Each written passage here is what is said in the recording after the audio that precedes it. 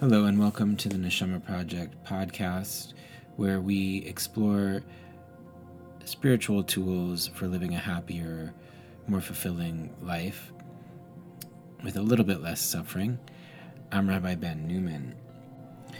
This week I'm going to be talking about the use of pleasure and desire to reach God and the infinite, and whether that's okay, and how that works in Judaism, and perhaps a little bit in Eastern traditions like Buddhism, in particular Vajrayana, Tantric Buddhism, versus some of the other forms of Buddhism.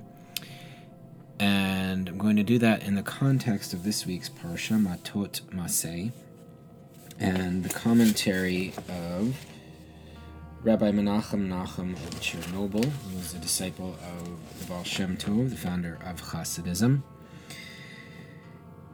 and his comments on Numbers 30, Numbers 2 through 3. Let's begin. Moses spoke to the heads of the tribes, saying, "If a person utter a vow, forbidding a certain matter to himself, he may not profane his word. All that has come from his mouth shall he do." Numbers 30, 2 through 3. We must first consider our sages' teaching regarding the Nazirite. See Babylonian Talmud, Ta'anit 11a, on the laws of the Nazirite in general, and the Talmud in general speaks about the laws of the Nazirite. On the verse, "The priest will offer him atonement for his sin against the soul," Numbers 6:11, they asked, "Against what soul has he sinned?" They replied, "His sin is that of distressing himself by abstaining from wine." So, a person taking a Nazirite vow is forbidden wine or any product of the vine. If you look at Numbers 6, 3 through 4, it outlines that. Back to the text. To understand this matter, one must know that the world and everything within it, both great and small, was created by the word of God. By the word of God were the heavens made, and all their host by the breath of God's mouth. Psalm 33:6. That word also sustains them and gives them life. You enliven them all. Nehemiah 9:6. Were it not for the life force within each thing, it would vanish from existence. But external things are in a broken state in this lowly world, having come about through the sin of Adam and the generations that followed. Sparks of fallen souls became encased in things of this world, including food, drink, and all other worldly matters. There is nothing in this world that does not have a holy spark within it, proceeding from the word of the Holy Blessed One, making it alive. That divine spark is the taste within each thing, within the thing, that which is sweet to the palate. Quote, "Taste and see that Yud-He-Vav-He is good," unquote. Psalm 34:9. This means that when you taste or see something good, it is Yud-He-Vav-He, the holy spark garbed within that thing. Our eyes see that after a person partakes of food, the sustenance remains within, while the waste, which does not give life, is expelled. That is something worthless and negative, since the main purpose of food is that the person be sustained and given strength. The good taste one enjoys in that food or drink is a spark of the divine. Therefore, when you eat something, the spark within it is joined to your own life energy, and you become strengthened by it. When you have whole and complete faith that this spiritual sustenance is indeed God's presence hidden within that thing, you will turn your mind and heart entirely inward. Linking both of those aspects of yourself to the sustenance coming from that spark, you will join them all to the root of all, that one from which all life flows. Then you bring that broken, exiled spark before God, causing great delight.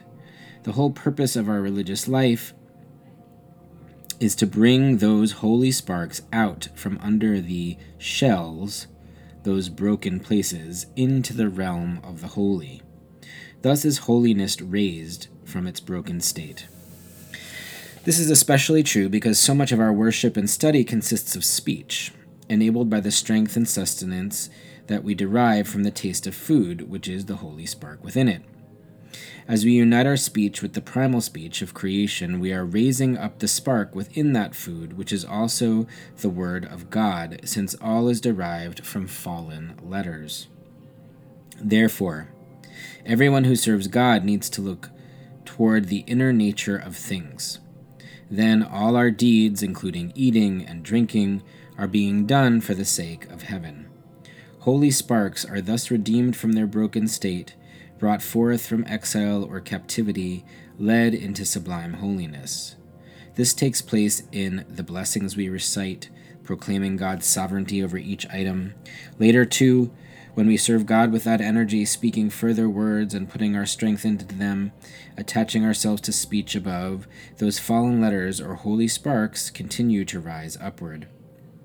The same is true of everything in this world, including trade and that which we earn. All the pleasure you get from these derives from sparks within them that specifically belong to you. They have been clothed in a particular thing that comes your way because they belong to you. We explain this elsewhere in connection with the statement, "They will eat in your place and will give you of what is yours." No one can even touch that which is set out for his fellow or her fellow, as the sparks belonging to a particular person's soul root can only be raised up by that person. They are really of that soul. That is why each of us has to journey to some particular place. Our Creator conducts the world based on the knowledge that fragments of sparks belonging to our soul are to be found in some object of business or in food or drink or in a particular place. God brings it about that the person travel there, putting a desire into their heart to make it happen, to make that person feel like they need to travel there. The real point is that they eat, drink, or engage in business there. In this way, they will raise up those sparks, as we have explained at length elsewhere. Each one of us should turn both heart and eyes to this secret of know God in all your ways. Proverbs 3:6, as explained elsewhere. When we are mindful of this, we will know that our blessed Creator enlivens us by giving us their very own divine self. As Scripture says, not by bread alone does a person live, but by all that comes forth from the mouth of Yud-Heh-Vav-Heh. Deuteronomy 8:3. This refers to the divine speech that is garbed in that bread, a term that includes all food.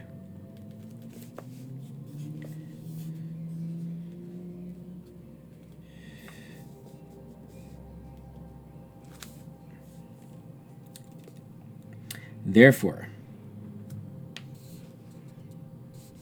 anyone who distresses and punishes theirself by refraining from taking pleasure in this world is called a sinner, following the Talmudic opinion that one who engages in fasting is called a sinner. Eating too is serving Yud-Heh-Vav-Heh, like Torah, prayer, tefillin, and all the commandments. The Blessed Holy One created and conducts the world through Torah, meaning that there is Torah in everything. Every believer must have faith that there is nothing that stands outside God's service so long as it is in accord with Torah and in accord with that which permits us to eat and drink. You just have to do these for the sake of their Maker, not for your own pleasure. In this way, they are all considered perfect devotion. That is why the one who refrains from them is called a sinner. They have prevented the rising up of the holy sparks dressed in that particular food from which they have abstained. So that's the quote from the Parsha, from Menachem Menachem of Chernobyl. And I just wanted to delve into that a little bit. So, there's two sides to this issue. On the one hand, there's this idea that I think it's in the Talmud. It says that we'll be called to account when we die for all the pleasures that we encountered in this world that we didn't partake in. But the danger is in hedonism, right? The danger is in using those pleasures to either avoid something that is difficult to avoid, right? To numb out a pain or something that we have in our life. Like, for example, the wine that's mentioned here with the Nazarite. Or if we're so attached to that pleasure and we get addicted to that pleasure. Or if we're using that pleasure just for hedonistic purposes.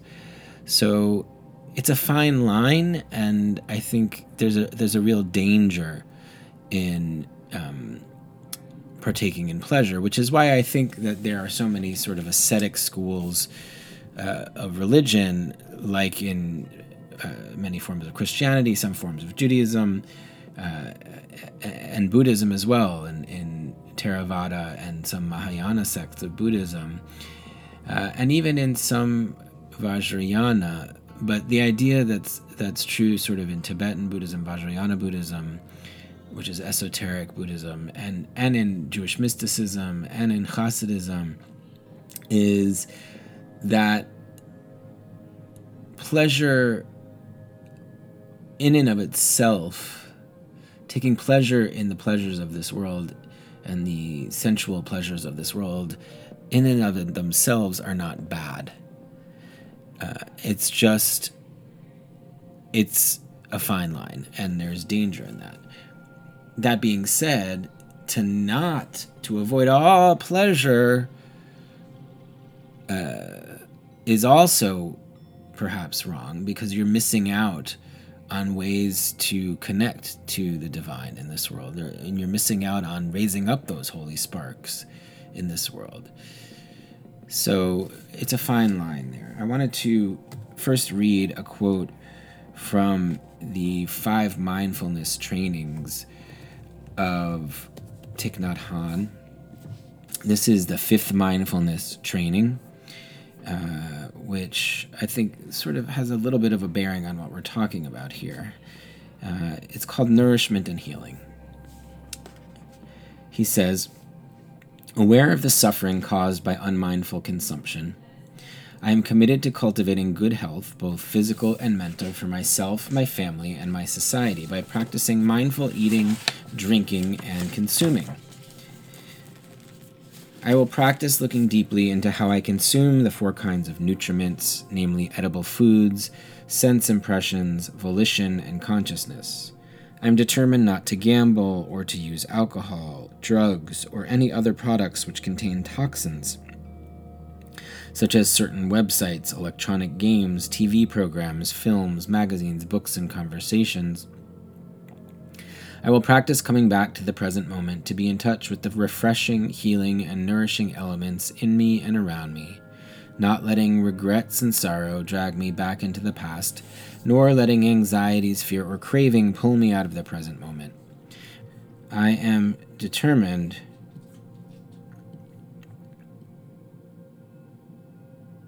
not to try to cover up loneliness, anxiety, or other suffering by losing myself in consumption.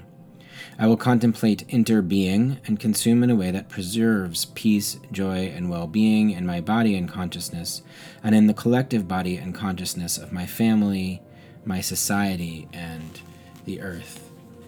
So the idea here isn't to stop consuming altogether or to not partake of pleasures, but rather not to let those pleasures pull you out of the present moment, not to let those pleasures, not to consume those pleasures to cover up difficult emotions, and not to really be too attached to those pleasures. And I think in the way that Menachem Nachum of Chernobyl envisions it, that's why we say blessings before we partake in food and drink and other activities that cause pleasure, to sort of raise the sparks of holiness that are within them up to their holy source, to remember that we're consuming for a holy reason. I'd like to now bring another quote. This is from Thubten Chodron, who was born into a Jewish family. She's a Tibetan Buddhist teacher. she says the following: pleasure is not a problem. There's nothing evil about pleasure. The problem is our craving, clinging, and attachment to that pleasure. Don't blame pleasure, but examine your experience and see what happens when you get attached to pleasure. Is your mind peaceful? Are you kind-hearted? Do you treat others fairly? Or does your mind become narrow and obsessed with the person or object that gives you pleasure? Spend some time thinking about how attachment hijacks your mind and causes you problems. What ideas do you have for how to subdue your attachment and its deleterious effects? So I think she's saying a very similar thing here, and she's focusing in on the idea of being held captive by your pleasures and your desire, and being overly attached to the objects of your desire, which I think is another danger here mentioned by Menachem Nahum of Chernobyl.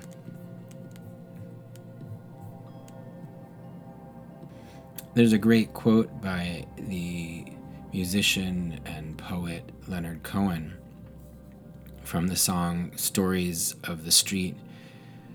He says, "O lady with your legs so fine, O stranger at your wheel, you are locked into your suffering, and your pleasures are the seal." So, back to this original idea. I'd like to end with this idea that pleasure in itself, not such a bad thing, actually a good thing. Pleasure is a way to reach God, reach holiness, reach ultimate meaning, be connected to the one source of everything that we're all a part of. But being attached to that pleasure, using that pleasure for unhealthy purposes to cover up difficult emotions, those are things that we have to be careful for. So may we always, whenever we partake of pleasure, remember to be grateful and thankful for that pleasure, and remember that it comes from a holy source and that it needs to go back up to a holy source. And if that means taking a mindful moment of meditation before partaking of the pleasure, if that means saying a blessing, then that's how it should be. And I would also add, using drugs and alcohol and other sorts of substances, and as Thich Nhat Hanh relates, even conversations or video games or screens, using them to numb ourselves out and take us out of the present moment is also not good. So we need to be careful when we're taking part in a pleasurable experience, what our motivations are, and that the motivation should always be for the highest holiness, and it should never be overconsumption. It should never be to numb ourselves out and to leave reality. So I'll leave you with that this week, dear listeners. Thank you for listening to the Neshama Project podcast. Until next time, this is Rabbi Ben Newman.